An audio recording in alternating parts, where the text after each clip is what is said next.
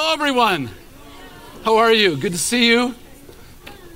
We did that on purpose. We understand that's not the easiest way to do that. We could have prayed with those and they could have sat in the lounge, or we could just pray over the boxes. But we are believing, so I just want to jump off something Aaron said. We are believing that every seed we plant is going to bear good fruit. All right, 4 of us are. We are believing that every seed we plant is going to bear good fruit. Wow, I hope I don't have to say everything twice this week.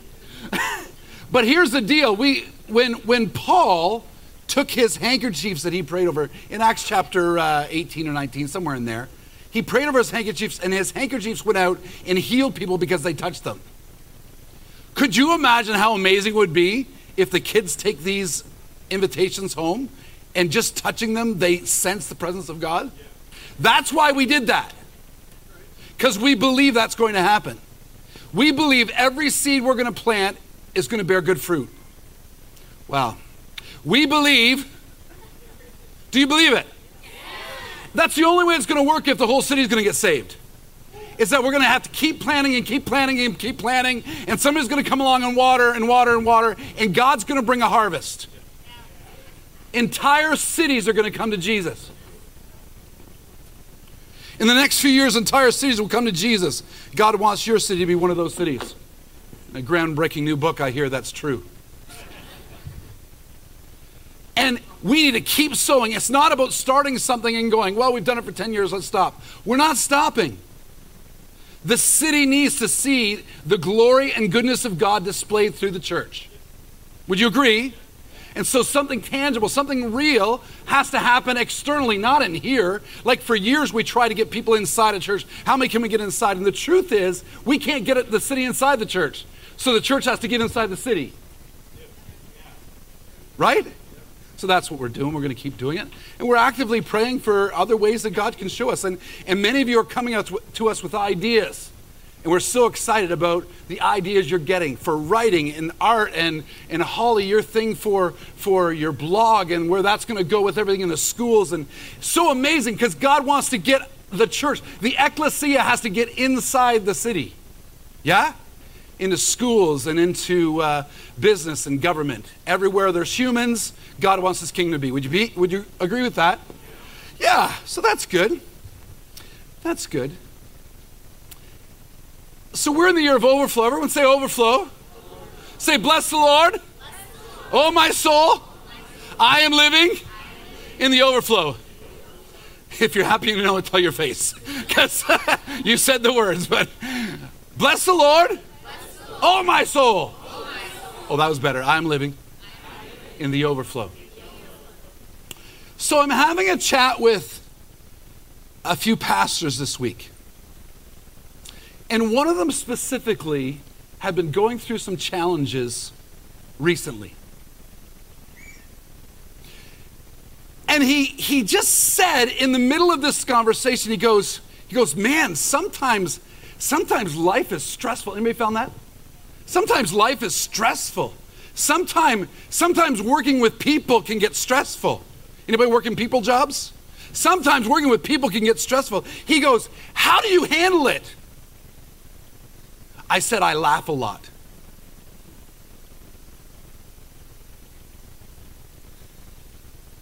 I intentionally find ways to make myself laugh.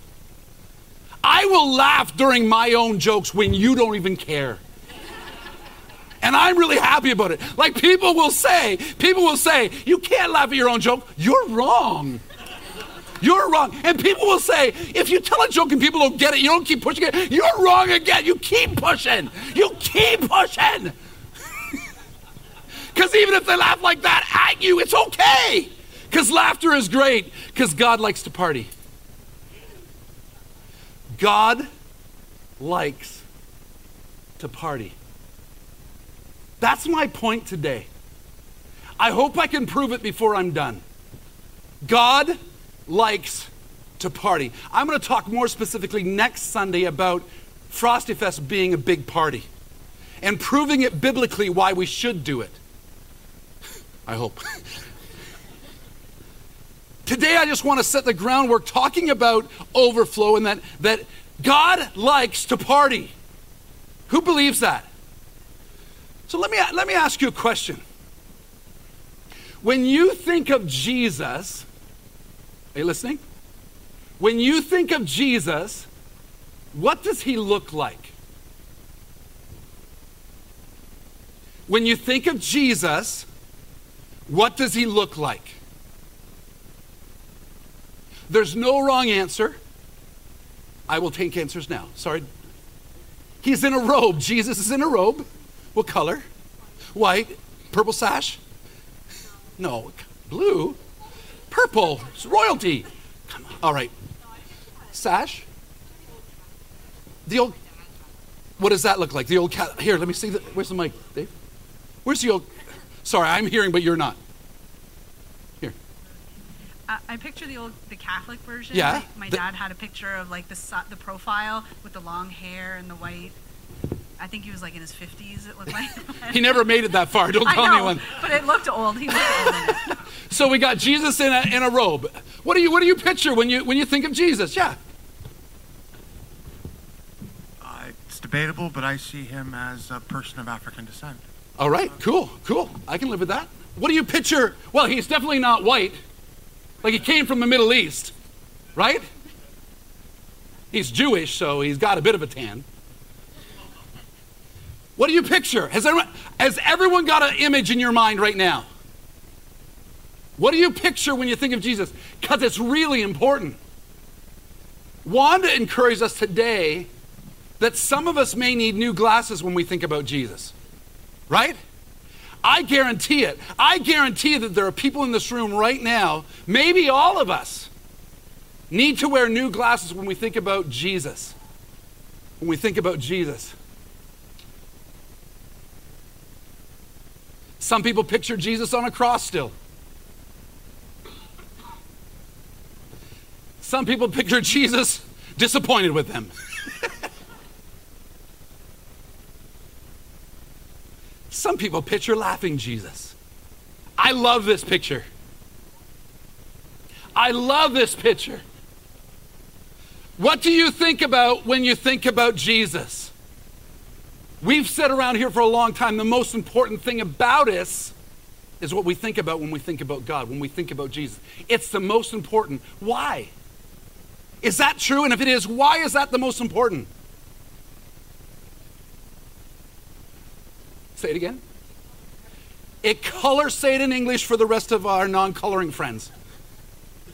It's a lens. It's a lens on everything. Say everything. It's a lens on everything we think about the world. Right? The color. It colors everything. It's a lens on everything. How we see ourselves, how we see our family, how we see our jobs, how we see our church, how we see our city. It all is filtered through what we think about God. And I want to suggest that if you think of Jesus disappointed with you, you're probably not going to live out the Jesus life. Is that fair? What we think about when we think about God. Let me tell you some of the words you sang today. I'm not afraid to see your face. I'm alive. There's an interesting point there because sometimes when I invite people to pray with me, they don't want to pray with me because they're afraid what God could look like or say to them. And if we're going to live an overflowing life, we can't be afraid to see his face.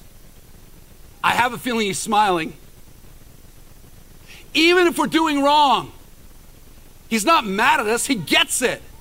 So I want to say today at the beginning that while I'm going to talk about that God loves parties, I'm not suggesting that he doesn't think sin is serious.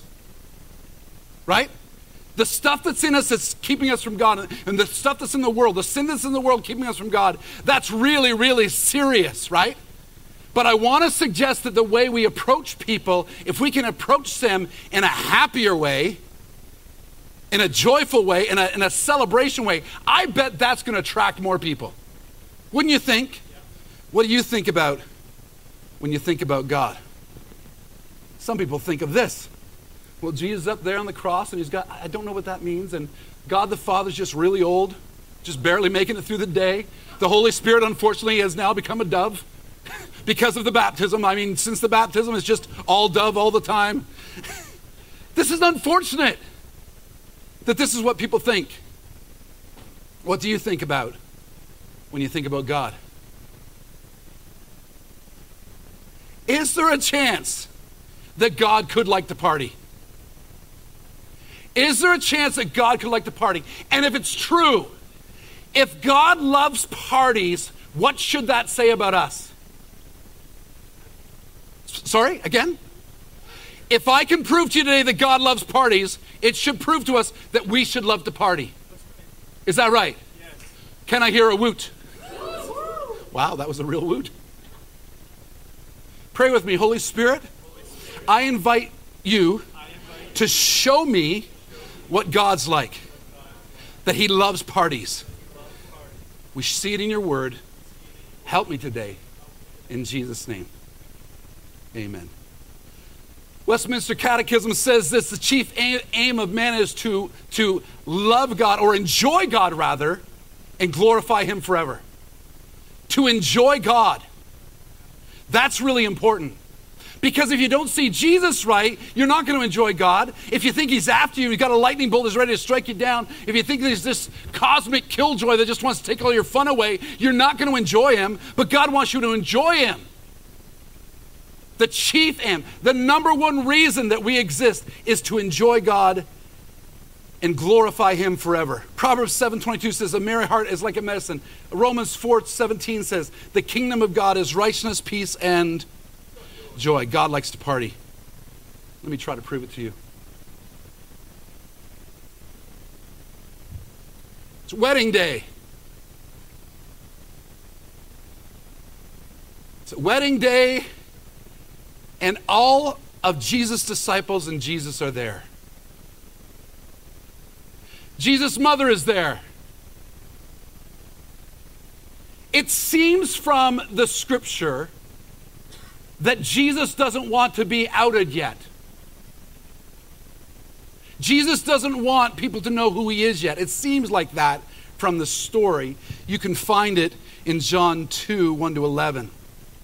On the third day, there was a wedding in Cana of Galilee, and the mother of Jesus was there.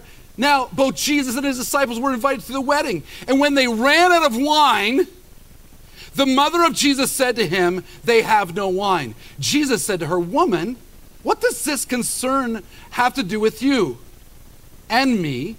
My hour has not come. What that really means, that's not a great translation. What that means is, the idiom there, the Jewish idiom there means, if I do this, everything changes because people will start to know who I am. That's what it means. If I do this miracle, everything's going to change today.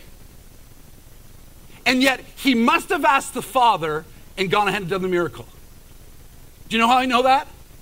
Because the Bible says over and later in John that Jesus never did anything without the Father telling him to do it first. So somehow in this, it's not in the story, but somehow Jesus must have stopped and went, God, Father, you want me to do this now? All right, let's make some wine. And he makes somewhere between 120 and 150 gallons of the best wine ever. They'd already been drinking for a long time. Do you know how I know that? Because the master of the feast says, why do you save the best to last? 6 water pots of stone, according to the manner of the purification of the Jews, 20 to 30 gallons each. That's how I knew it was 120 to 150 gallons of wine. Jesus said to them, fill the water pots with water, and they filled them to the brim. I bet they're going to overflow. And Jesus said to them, draw out some now and take it to the master of the feast. And they took it. And when the master of the feast had tasted, he said to the wine that was made, he did not know where it came from, but his servants who had drawn the water knew. The master of the feast called the bridegroom. And he said, every man at the beginning sets out the good wine. And when the guests are drunk, then the inferior wine comes. You have kept the good wine until now. This beginning of signs Jesus did in Cana of Galilee and manifested his glory, and his disciples believed in him. Jesus made wine for a party. It was for a party. Oh, you're so quiet. You know what that means? Can I just be honest? Yeah. I was going to anyway, but what Christians like to do at this point is argue about what kind of wine it was. Do you know what that is? Total religion. It's just religion. We want to argue about facts, not about how much Jesus just loves partying. I don't care what you think about drinking. I honestly don't. Don't get drunk. The Bible's clear about that, right? Ephesians chapter 4. Don't get drunk with wine, which leads to debauchery or riotous living. Don't do it. That's a sin. Don't do that. Right? But anywhere, I don't care what you do about wine. Drink water, drink wine, I don't care. If you had a problem with wine in your past, it would be dumb for you to drink. Don't do that. But what religious people want to do is argue about what kind of wine it was. Well, you know, in the first century, they didn't have the same kind of grapes. Lord Jesus, help us. Jesus loves to party. And when the party was messed up, he said, I guess, God, what do I do? And the Father said, make some more wine and make a lot of it. Because Jesus likes to party.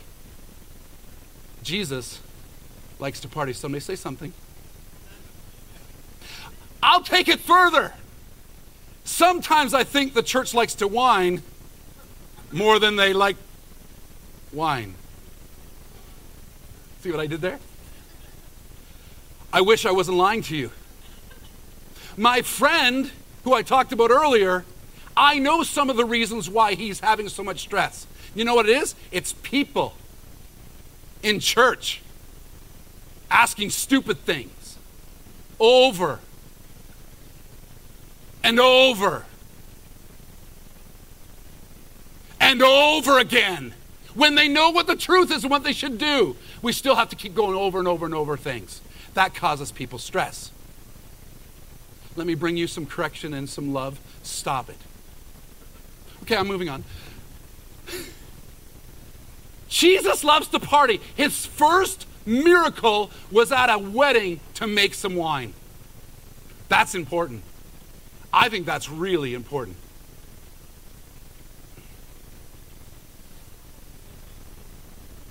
I think that's really important.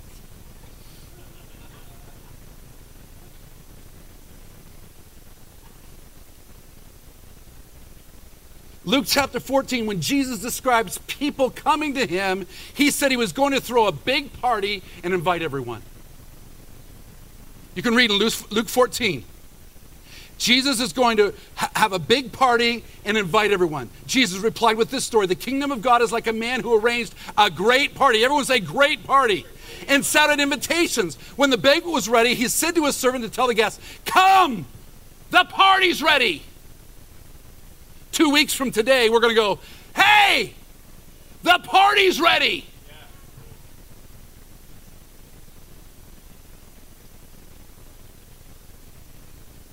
But they began to make excuses. One said, I just bought a field and I must inspect it. Please excuse me. Another said, I've just bought 5 pairs of oxen. Anybody? Sorry. And I want to try them out. Now there's a good excuse. I got some oxen. I just want to test drive them. Please excuse me. Another said, I now have a wife, so I can't come.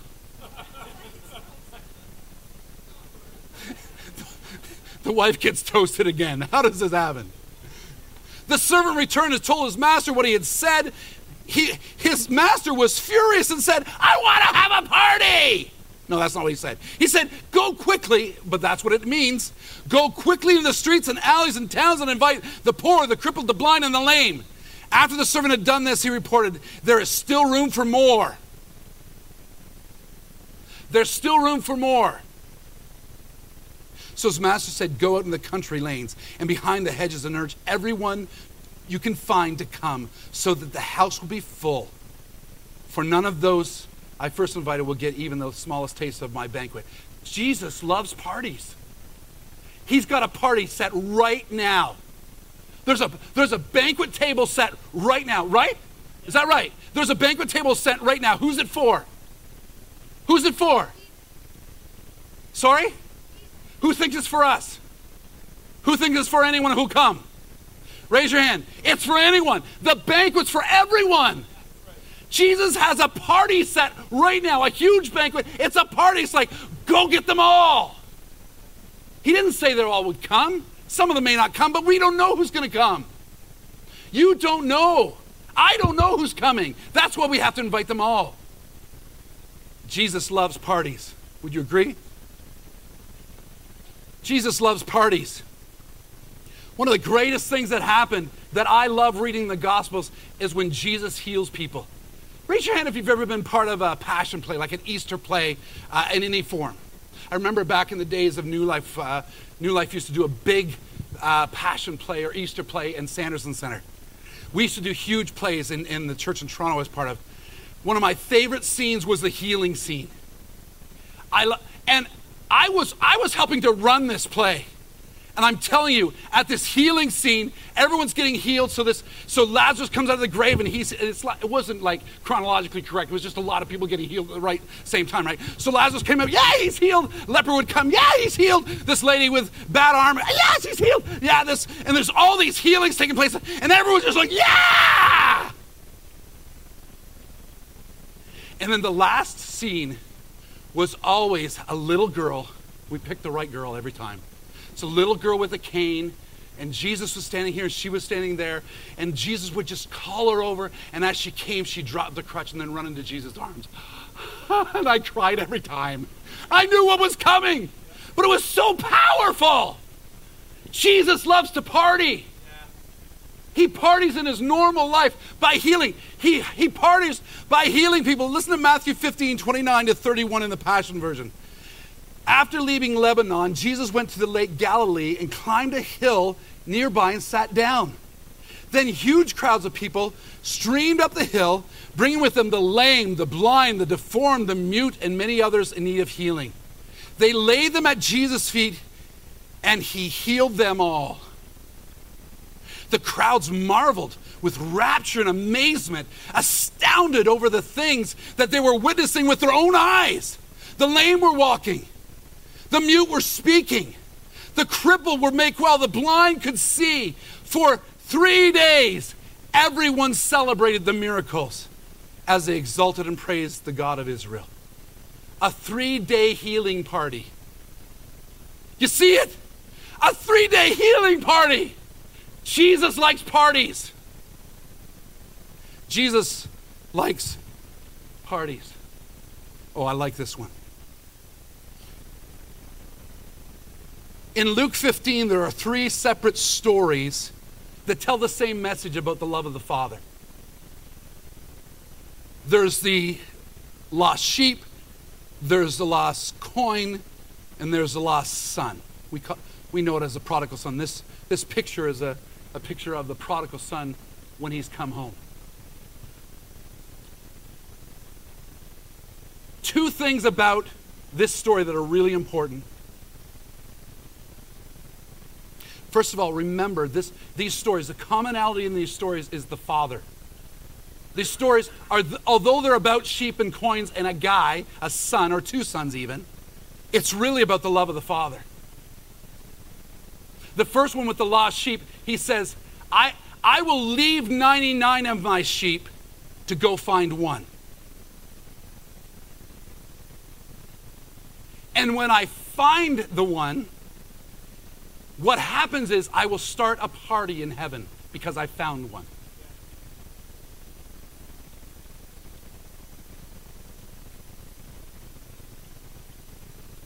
I'll read the end of it for you because you didn't get it that quickly.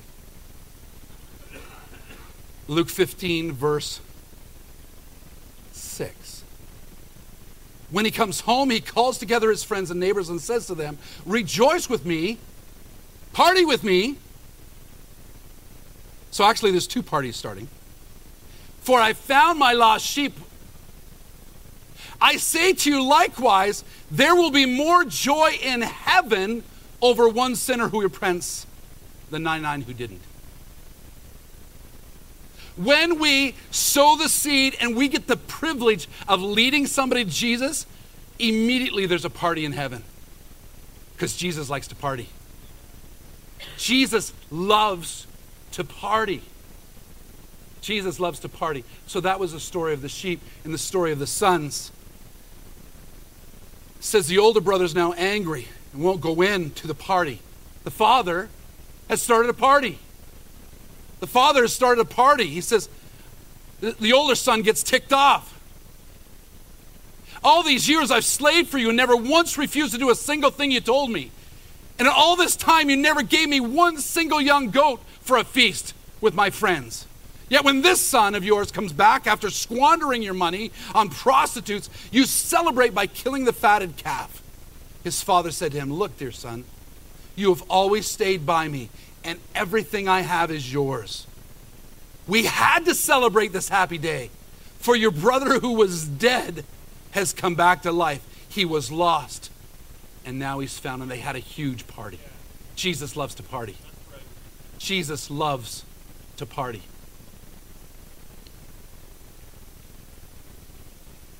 I have a bunch of other examples that I don't have time to tell you about today, but I want to tell you this one. I started with the wedding story because that was Jesus' first miracle. Let me tell you about the last party that's not going to end. The Bible says in Revelation 19 that there's going to be a big party. If you think heaven's going to be boring, give your head a shake, my friends. We're not sitting out on clouds playing harps. We're not sitting around. It's going to be so amazing. Heaven is going to be so amazing. And it starts with the big party and it never ends. It's a wedding. Revelation 19:6. And I heard, as it were, the voice of a great multitude, as the sound of many waters, and the sound of mighty thundering, saying, Hallelujah, for the Lord God omnipotent reigns. Let us be glad and rejoice and give him glory, for the marriage of the Lamb has come, and his wife has made herself ready. And to her it was granted to be arrayed in fine linen, clean and bright, for the fine linen is the righteous acts of the saints. Then he said to me, write this down. Blessed are those who are called to the marriage supper of the Lamb. And he said to me, these are true sayings of God. Everyone's invited. Jesus started a party. It's never going to end, and everyone's invited. It's the marriage supper of the Lamb, and Jesus is the Lamb, and we're the bride. One day we're going to heaven, and there's going to be a wedding that won't stop. Yeah?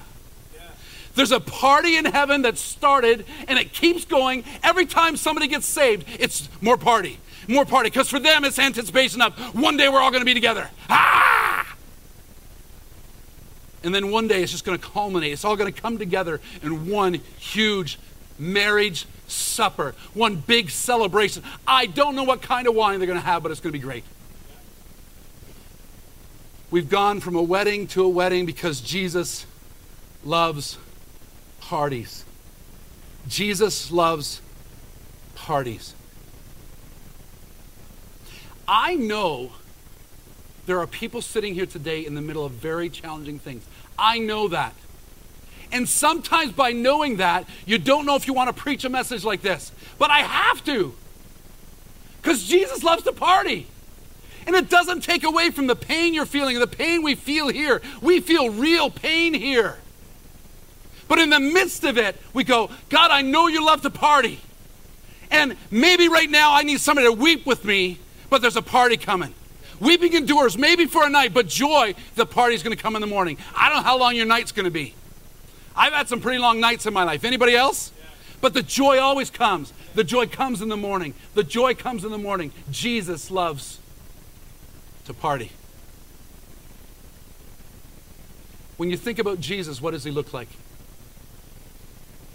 Is he happy? Is he angry?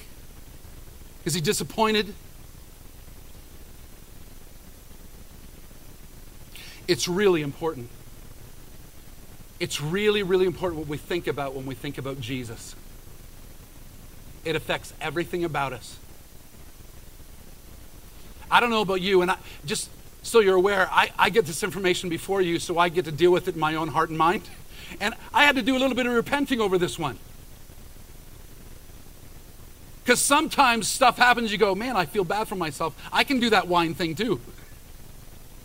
Sometimes things happen and you feel bad for yourself. God, why? But we shouldn't say that. We say, God, everything that comes to me comes through your hand first. Everything that comes to me comes through your hand and through your heart first. So Jesus, how do you want me to respond now? In the midst of knowing that you love parties, how do you want me to respond now? I recommend that we all have that discussion with Jesus right now. Just close your eyes. Does anybody else have a challenge with whining? I was the only one. That's fantastic.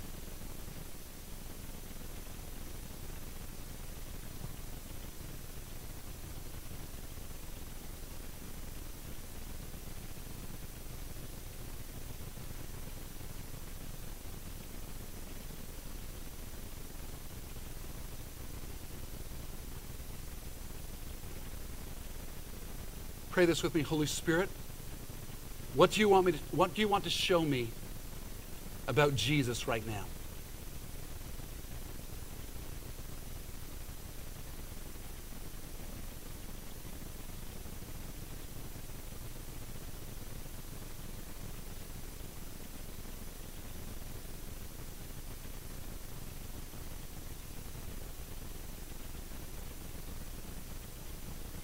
I'm not going to ask you what it was, but raise your hand if it was good. Yeah. Yeah. Can I encourage us all that in the midst of challenging times, and even, and maybe especially in the midst of great party times, that we take some time and slow down and stop and go, Holy Spirit, what do you want to show me about Jesus right now? Does that make sense? The most important thing we think about is what we think about when we think about God or Jesus. It's the most important because everything else filters through it.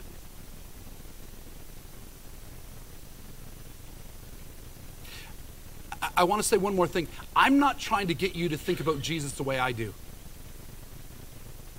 I'm not trying to do that. If you've got a way that Jesus connects with you and it's good and it leads for you to believe that God is a good, good Father, then I applaud that. That's fantastic. My goal is not to do that. My goal is to show us together that Jesus loves parties. He started a party that's never going to end, and he calls us to it, and he calls us to invite others to it. Yes? So I say, Jesus, use me and do it. I want to come to the party. Anybody else want to come to the party? I want to come to the party. I want to live in the party, and sometimes at the party it sucks, but I'm going to live in the party anyway. It's a sucky party. I don't get that. Sometimes. But it's always good no matter what. I don't get this. I don't get how it can be good and sucky at the same time, but that's how good God is. Yeah? I'm coming to the party, Jesus. Anybody else? And I want to bring as many people as possible with me. Anybody else? Let's stand up.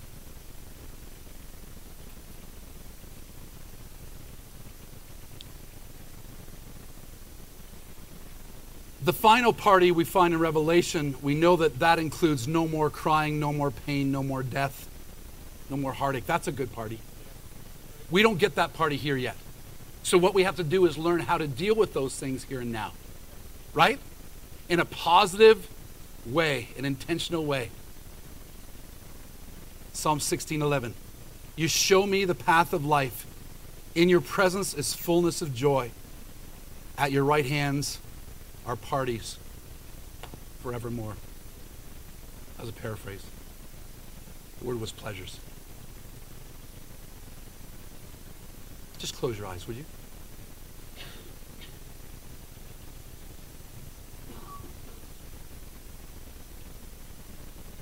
I honestly believe there's nothing more important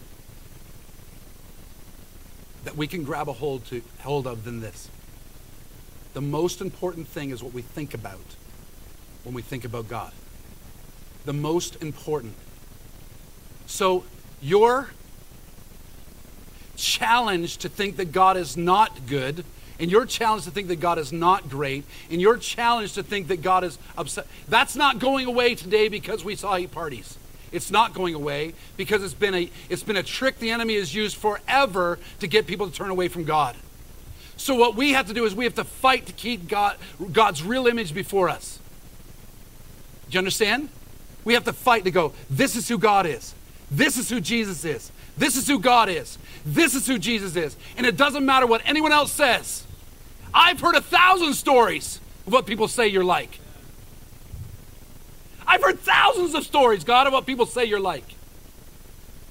But I know you're a good Father. There's still thousands of stories out there. They're not going away because we're going to walk out of a pretty building. They're going away. They're not going away. Those voices, those stories are still there. But we have to grab onto the fact and the truth that he's good. He's a good Father. Do you agree? Yeah. I don't know how you're going to grab onto it. I know what's worked for me, and I'm not trying to push it on you. I'm just saying, you have to find a way to grab a hold of it and never let it go. Because everything else rests on this. Everything else about your life, everything else about your family, everything else about Freedom House, everything else about our city and our world rests on this. Good. Jesus loves to party. And for whatever reason, he invited us to the party and said, bring as many people as you can. How many are in? Come on, raise your hand if you're in. Come on, let's lift up our hands. Jesus.